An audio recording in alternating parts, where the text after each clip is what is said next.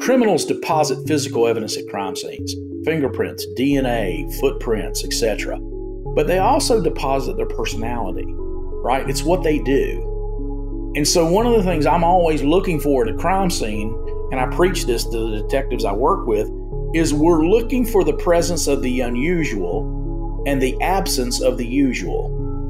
If you're a fan of the NCIS television drama, you're in for a treat. Joe Kennedy, the homicide investigator you just heard, was a veteran agent for the real-life NCIS. Hello, I'm investigative reporter Robert Riggs.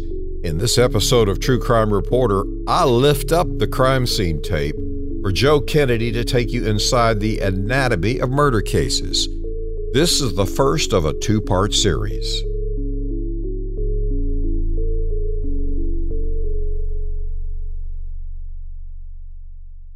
Joe, you were in NCIS. Tell our listeners, what does it do, and is it in any way similar to what we see on the television show? You know, Robert, after the first year of production, most of the cases were based on, true crimes or actual investigations. And then I think as the years went on, Hollywood took a little liberty with, adding some theatrics. But NCIS is, interestingly, federal law enforcement. A lot of people would be surprised to know we're civilians. We're not in the military. And we have the same job status as like an FBI, DEA agent, ATF agent, just a criminal investigator for the federal government. The one thing I think makes NCIS agents different is, some of the other federal agencies have one specific mission, like ATF, is looking for guns and fire, and Drug Enforcement Administration, just drugs. With NCIS, it's more like being a big city detective every day, because we work in a felony investigation that impacts the Department of Navy or Marine Corps, whether the person might be a victim or a suspect of a crime. And so everything from murder to robbery to rape? Yeah, absolutely. And you never know what the day is going to bring. We have various field offices around the world. I've served in many of those in different capacities, but you wake up, you go to work thinking you're going to do one thing, and that call for service comes in and you're doing something totally different. How did you get started with NCIS? Well, Robert, I had started my career with the state police agency here in North Carolina, and I thought that's what I was going to do. About the time I had applied for that job, I simultaneously had applied for NCIS. I'm an old city kid from High Point, North Carolina. And when I say city kid, it's pretty much just what it is. We make furniture there. So I grew up not traveling very much. I'd played some college baseball, but those travels were basically the southeastern part of the United States. And so it intrigued me. I had met my wife in college, and her dad owned a barbershop up in Northern Virginia. And so a couple of folks had come through that were agents that had retired, and told, her about it. And of course she told me, and I was intrigued with the travel. And I'll never forget, when I first hired on, the guy who I have who did a lot for my career. His name was Bob Johnson. He was from Chicago. He was a former Arlington County detective in Arlington, Virginia, but he showed me a picture of him in Hong Kong, looking down over Victoria's Peak. And I thought, man, how do you do that? And he says, well, that's what you've gotten into. I didn't know that, that my career would take me to 106 countries, right? Working everything from murders to robberies to assassinations of military members, et cetera.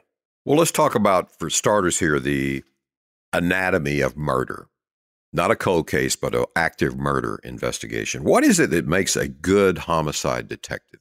I tell you, Robert, it's a myriad of things. The first thing I'm looking for is common sense, right? And then tenacity, but having patience as well. It all comes down to the ability to talk to people and communicate with people and connect with people. And I have this thing that I kind of deal with when I'm working a murder case, and that's, I think you have to develop intimacy with the witnesses, the victims, and the suspects. Whether it's a murder or any violent crime, because ultimately we're trying to create intimacy to get people to trust us, so they'll tell us what they know. And I think that's what I rely heavily on. There's only 3 ways to solve a murder, Robert. We have to have an eyewitness, We have to have some physical evidence. We have to get them to tell us the truth or confess, right? And so I think a good homicide detective has to have a broad brush and a lot of knowledge. I mean, folks, I don't think realize how hard it is to be a good homicide detective because you have to know so many different things.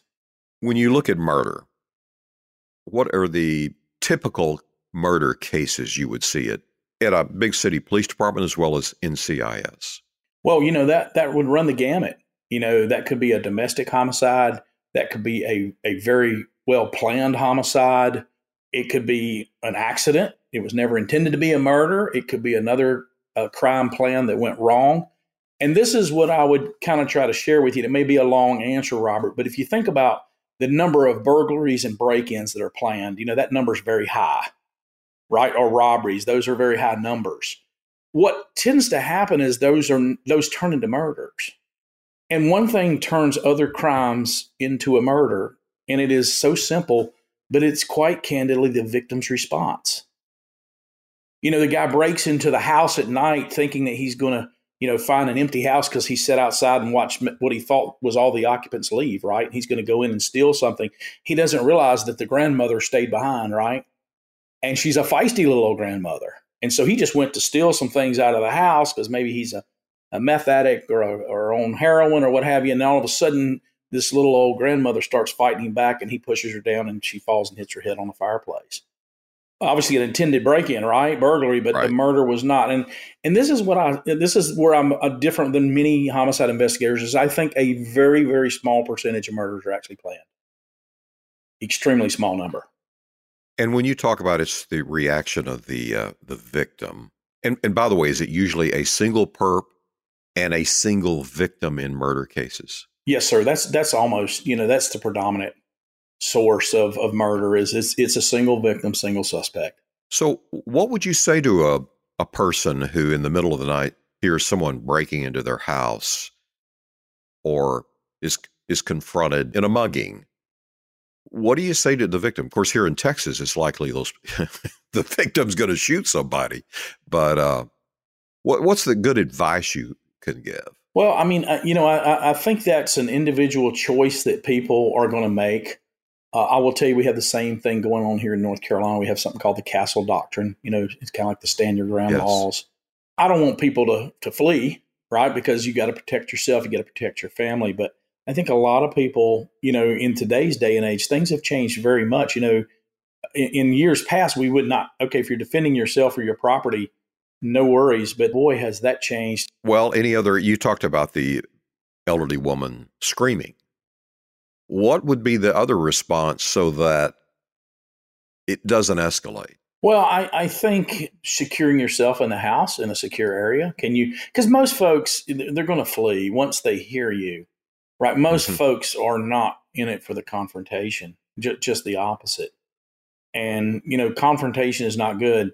I have concerns with guns and people, wanting concealed weapon permits and all that, because you better be ready to use that thing because somebody might shove that gun down your throat. And I mean, I'm not trying to, I know I'm getting off topic here a little bit with you, but, in terms of murder, I think a lot of murders happen that are the other crimes are planned, but the murder's not.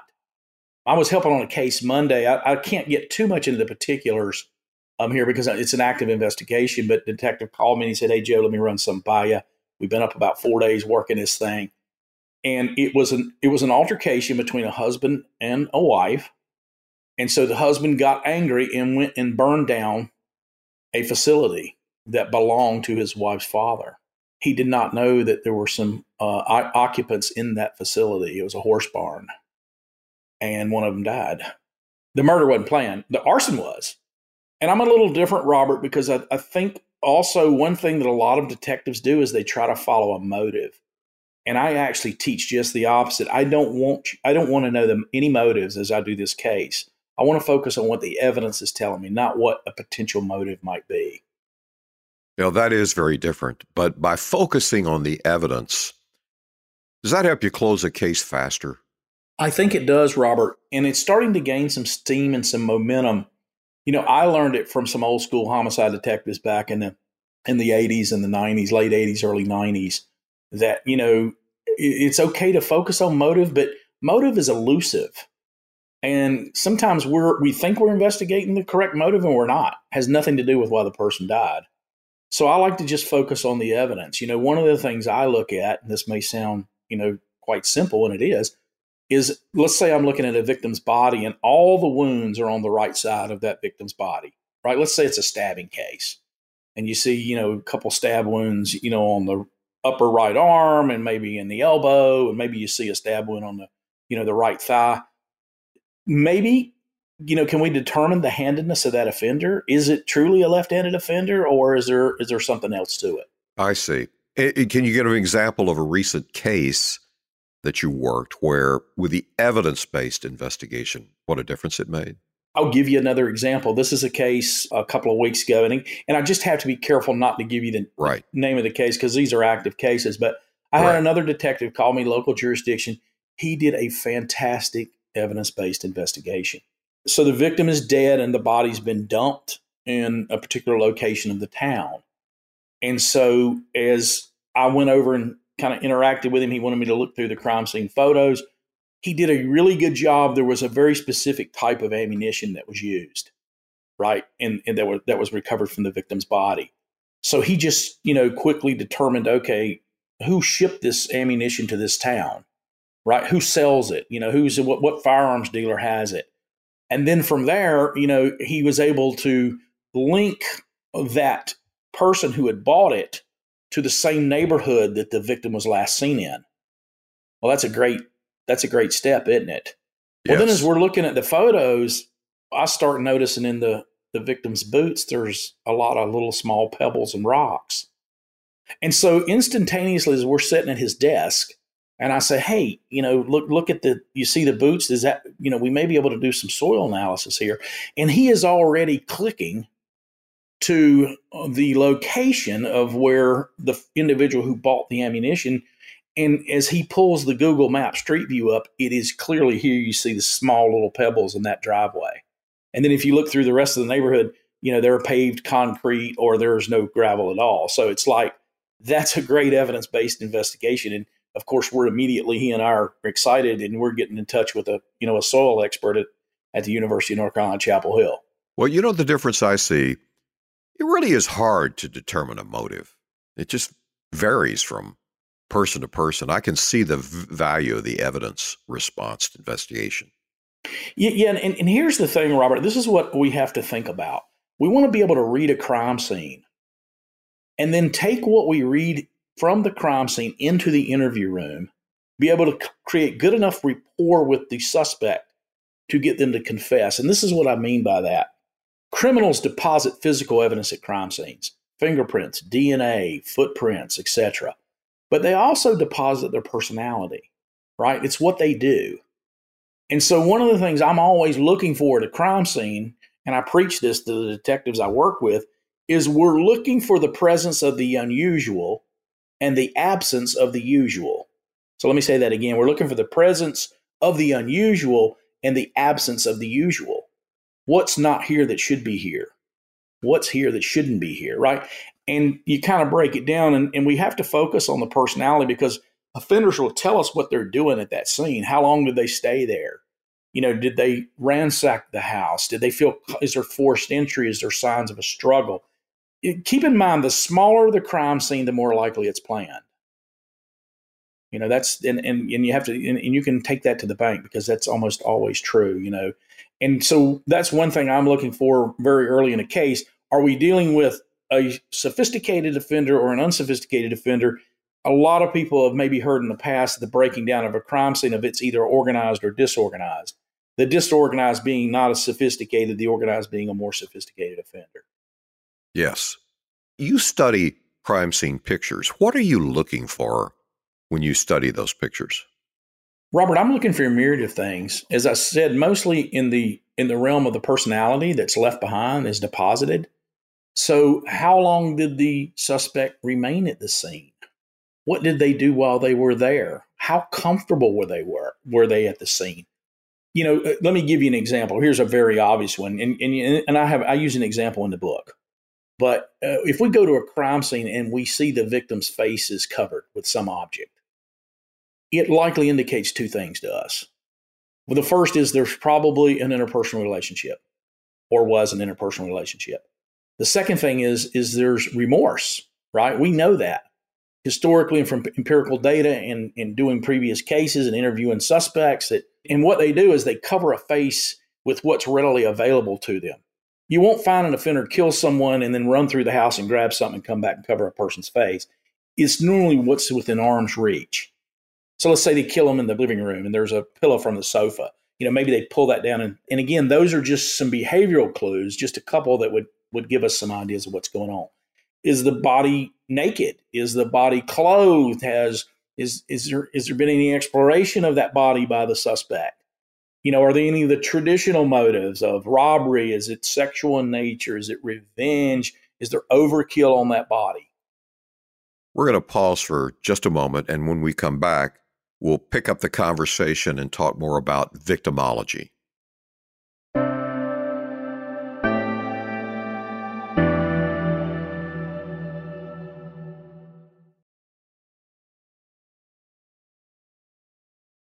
We're talking with Joe Kennedy, a longtime homicide investigator with NCIS who did a lot more than homicide. He's written a book called Solving Cold Cases, Investigation Techniques and Protocol.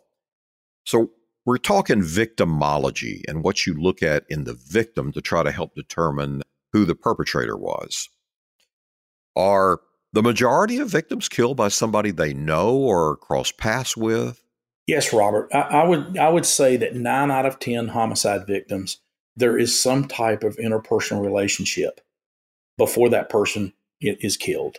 Now, how long is that relationship? That could be years, that could be months, that could be weeks. It could be days in some occasions, right? Where maybe, let's say you got a suspect who sees a young lady move into the new apartment complex and he befriends her in the parking lot and that goes on for 2 or 3 days, and then he reads the wrong signals. She's already got a boyfriend, and then he decides to go back and rape and kill her, right? I mean, in his mind, maybe there was a relationship. In her mind, there wasn't. But one thing with victimology, I want to kind of get across, hopefully that your viewers would appreciate, is this: when a person is found dead, what we typically do in American law enforcement is we work backwards from the point the person's found dead until we found her here in her apartment this morning. What'd she do last night? Who was she with yesterday at lunch? What did she do yesterday morning when she went to work? And what I try to preach is I don't want to focus on the past. I want to focus on the future. Robert, I've found that about half of murders occur because of a futuristic event, not the past. And what I mean by that is simply that if you look into the future, if that person did not die this morning, where would they be 36 hours from now? Where would they be tomorrow night? And what I mean, and I'll give you an example. So let's say you have a couple that gets married, they have a couple kids, and then they end up getting divorced, right? The husband is still very upset over the relationship, and then there's joint custody of the kids. And so he's just had the kids for the past weekend. But his ex-wife comes to him on Monday and says, "Hey, look, I need you to watch the kids again this coming week." And he's like, "Well, wait a minute, it's not my turn." But she gives him an excuse why, and he says, "Okay, I'll take the kids again." And then he finds out Wednesday morning that the reason she wants him to take the kids is she's going out on a date with her new boyfriend. So he goes into, a fit of rage. He demands to meet his wife, and she says, "Okay, I'll meet you." And so they meet. And during that meeting, he loses his temper and stabs her to death.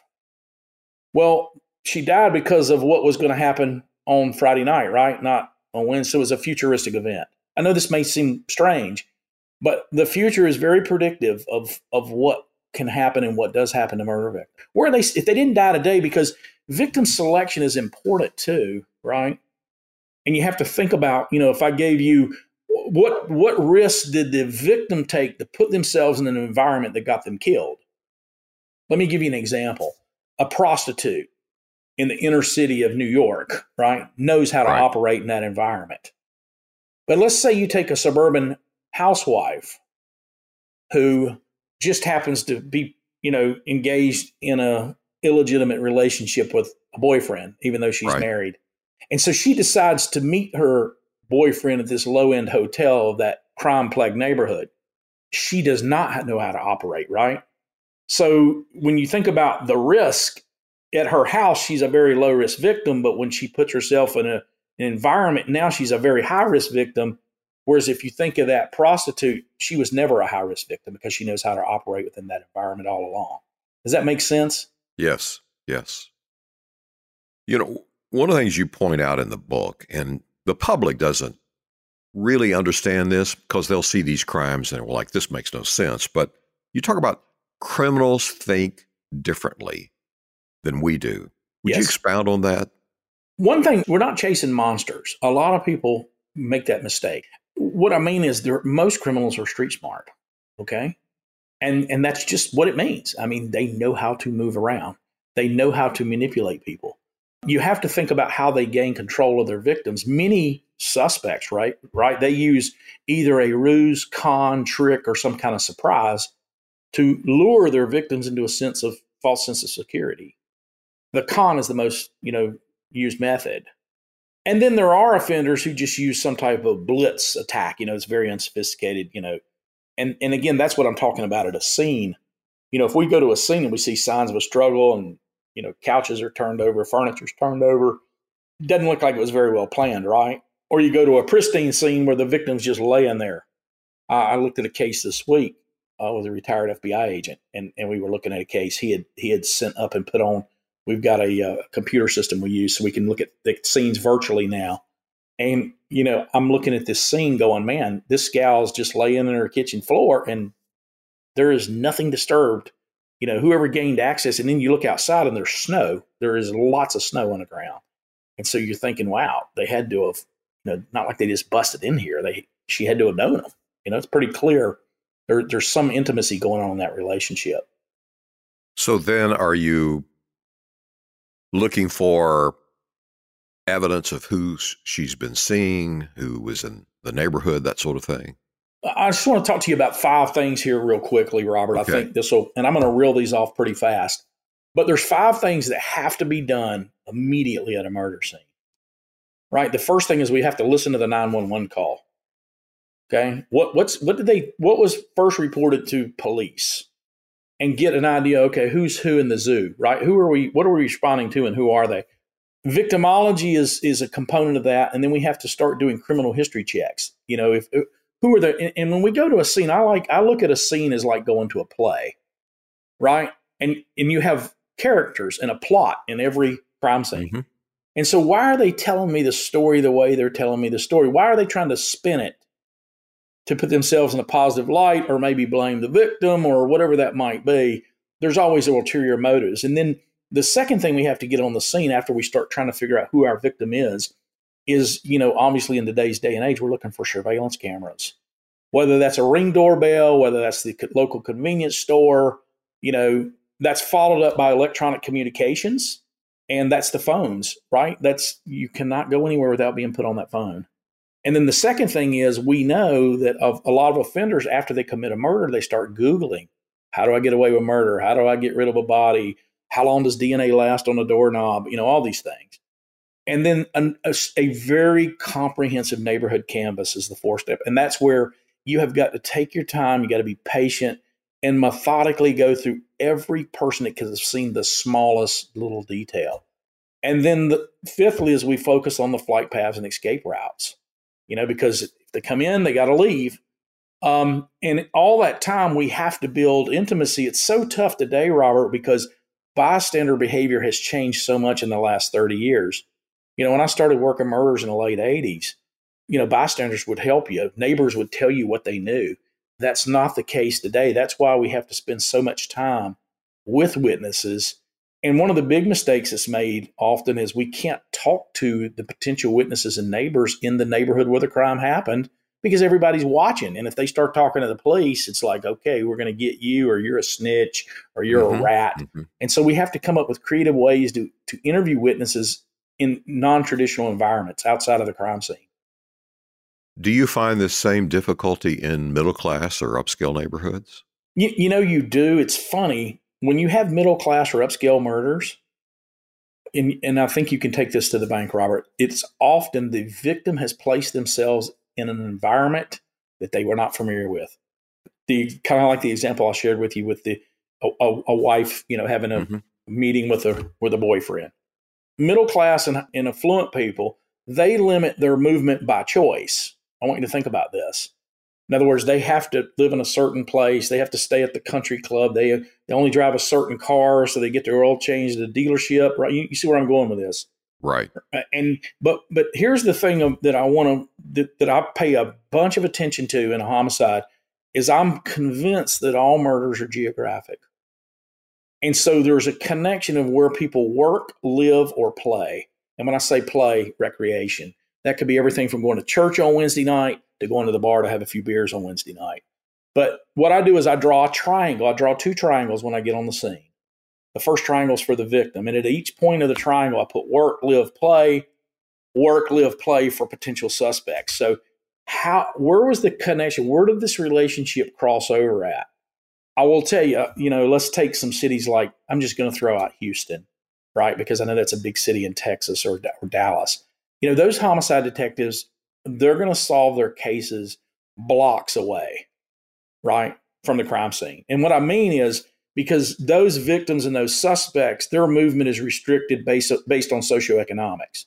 They have to walk. They have to take public transportation. They might have a bicycle, or they have a car that's shared by a lot of people, right? If I'm in a more rural setting, like let's say out in the Mesquite area or beyond Mesquite, Wills Point or something out there, then what we're talking about is miles.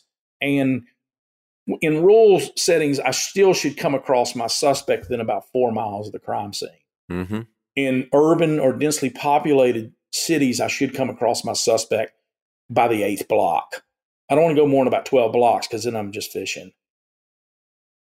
The other thing that I don't think that sometimes hijacks cases is Crime Stoppers. Well intentions to go out and, hey, we got a tip. Somebody called in, heard somebody talking about this murder. If that comes in about a week after the murder, it's not that I'm going to ignore it, but I'm not going to put as much weight in it. Viable Crime Stopper tips that are initiated quickly or immediately after the murder tend to produce more fruit than ones that come in later in the investigation. Why is that? Well, what happens is, a week or two into a case, now neighbors have started communicating with each other. They've been interviewed by the police, so they're sharing what they told the police. Stories get discombobulated. I mean, the old thing where you may be whispering somebody's ear of a 30 room first grade class, and by the time it gets to the back of the room, it's a totally different, version of what was whispered in the ear. So I think it becomes hearsay and rumors and innuendo, later. One of the things that surprised me in the book was to learn that 2/3 of the murders are committed outdoors. Yes, Robert, that is generally correct. About 2/3 happen outdoors, about 1/3 indoors. You'll see that we've got about a 10% better chance of solving cases indoors. And really that's the preservation of mostly DNA or fingerprints. DNA's enemy is sunlight and heat. 2 biggest enemies. And so, as we process those scenes, and then you're dealing with degraded DNA as opposed to, some good DNA. Well, in your work, what kinds of murders did you see committed outdoors? Every kind of murder. Shootings are very common. Most of your shooting murders happen outdoors. Stabbings. I mean, it runs the gamut. Blunt force trauma. You're going to find that oftentimes too, movement of a body, right? So did they die where they lie, right? That's right. Sometimes you'll see that's less sophisticated. Or did the offender know I need to move this body after I have, killed them? So a lot of bodies are dumped. I was helping on a case here, about 2 weeks ago where, the girl's shot in the back of the head. And it's very apparent, they take her to and dump her in this park. It's a very unique location. It had to have been known by the offenders. And, so when we find bodies outside, there's 2 things we have to immediately ask ourselves. That the body is in an area that was frequented by the victim or known by the suspect or both. And, in this case, I was looking at a few weeks ago. I mean, it's like, oh my gosh. And the girl's, she's got on, it's just undergarments, and she's obviously been dumped there. And there doesn't look to be a sexual component to it at all. I mean, she's dressed, she's clothed, but it's probably some disagreement where she was shot, and then they had to get the body, from being to avoid detection. And so they've taken it to this really remote location that only the offender you'd have to know exactly where you're going to put it there. And I mean, this is miles from any urban, or significant population. And so, those are the kind of things you might see in an outdoors murder. And then you have to think what efforts were taken to conceal the body. Was the body just dumped and abandoned, or whether, did they try to cover the body with some limbs or leaves, or even bury the body? And that gives us additional clues, it seems. And then are you trying to look at certain kind of activities? Maybe it's construction or something near there, so you can start to see who would have been going to the area? Yeah, and I place a tremendous amount of emphasis on the service industry, Robert, when I'm doing my investigations, because, who had to come in and out of your crime scene, perhaps for some service industry function, right? They're a gardener, they're a landscaper, they're delivering natural gas, they're delivering Chinese food, pizza, who has come in and left your scene.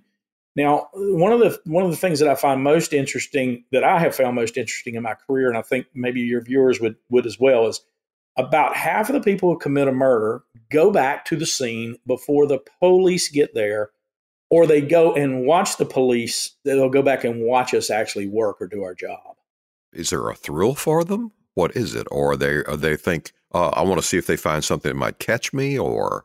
Yeah, I think the most of those folks returning to the scene, Robert, is they're not planning murders, right?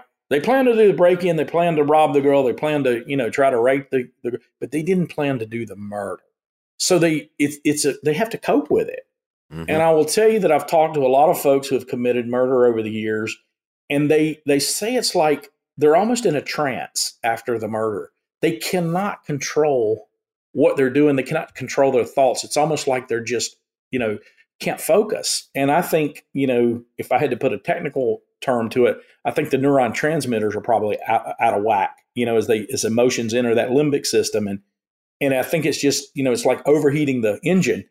Oh my gosh, what have I done? And so they'll go back to say, did I really do that? And then I think the second thing is they want to avoid detection. So you'll find that people will also insert or interject themselves into crime scenes on purpose.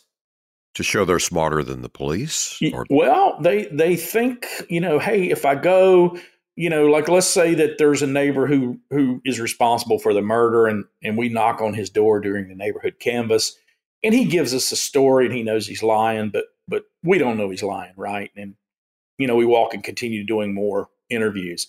And let's say we're out and about an hour later, he comes over and he says, hey, sir, when you were interviewing me a little while ago, I forgot to tell you that I did see this strange blue truck the other night. I can't remember, don't know much about it. I don't know the make or model, but it was a blue truck. And I don't know if that helps you at all, but we did see one. Right. They're just trying to insert or interject to try to learn more of what you might tell them. That's fairly common, actually. What are the challenges when it's a stranger on stranger murder, i.e. serial killers? Yeah, Robert, that's a game changer. It can be a game changer. If you're doing a case and, we have about those first 48, 72 hours, and then it starts getting cold. And let's say you're not connecting some dots. You're not, you don't have any interpersonal relationships that you've been able to identify, or any interfamilial relationships. And let's say that, your trail's starting to go cold, so to say, because that does happen very fast in an investigation. That's when, you're not seeing any dots connecting. That's where there's no relationships. Nobody can put them here at a specific time. Nobody can say she was there at a certain time. That's really then where you start, trying to come up with other, creative, investigative techniques to maybe get on the right scent. In closing, based on your experience of investigating this myriad of kind of cases, what advice do you have for people to protect themselves or be aware, or not to end up as a murder victim? Well, I'm going to use the example of my children. I have a daughter who's 34, a son who's 32. Robert, I'm not one of these guys that ever came home and told them, don't do something. But they watched me through my whole life. Like, one of the things I always did was, you never go to an ATM machine after dark, right? You always park your car at the very end of the parking lot so that as you walk, you can see everything. We sit on the back row at church, right? I mean, so that you can observe, right? And you're observant and your head is always on a swivel. Now, I never sat down and had that conversation with my kids, but and it's funny, within the last couple of years, they've both come to me. You know, my son, we go to get ready to go to an ATM, and he's like, Dad, it's getting ready to get dark. We can't. And I went, wow. And I was like, it hit me that, they just watched me. But that's what I would say is, not that I'm trying to make you the police or, be scared of everything, because that's not what life's about, right? We want to enjoy life. But you should always be aware of your surroundings. And this is what I tell everybody that does investigations. As an investigator, you should doubt everything. Doubt leads to inquiry. Inquiry leads to the truth. And if you have something in your gut that tells you something's not right, trust your gut. You do see these cases where the husband has murdered the wife, but he's out crying and acting innocent and helpless. He goes public. How do you separate, or what do you see that tips you off it's not the truth? Well, some of it is nonverbal behavior, Robert. So, those clues that are nonverbal. So they're saying one thing, but they're nonverbals telling us something completely different. You'll see that once in a while they'll slip up and use passive language that's inappropriate, right? Like, wait a minute, why did you use that? Because she's just missing right now. Why did you tell us she was a great person? And we haven't found her body yet, right? It was reported as a when you've been in the business for as long as I have, and not that people don't trick me all the time, I'm sure, and I've been fooled like anybody else, but you develop that sixth sense of, when it's just not right. And so when it's not right, you have to ask more questions. You have to find more witnesses. You try to develop more evidence, to get to the truth of the matter. When people are telling the truth, do they provide more detail in what they're describing than somebody who's trying to make up the story? Well, I tell you, it's really just the opposite of that, Robert. Truthful people tend to, first of all, they're very open in their demeanor, right? Mm-hmm. It's very straightforward. It's succinct information. It's to the point, right? They're not trying to, add all these adjectives and, make it more believable. They just, it's kind of like they just tell it like it is. And that's, to me, they lean forward. Truth tellers tend to lean forward, right? And you can see it in their eyes. I mean, because it's almost like they're looking through you when people are telling the truth, as opposed to a lot of times folks that are being deceptive. That's one of the things that I focus on is the mouth as well, right? People tell us a lot of signals with the mouth. What is, from your experience, what's the type of criminal that scares you? Well, the type of criminal that scares me, most criminals are narcissistic, right? Or what we call primary narcissists.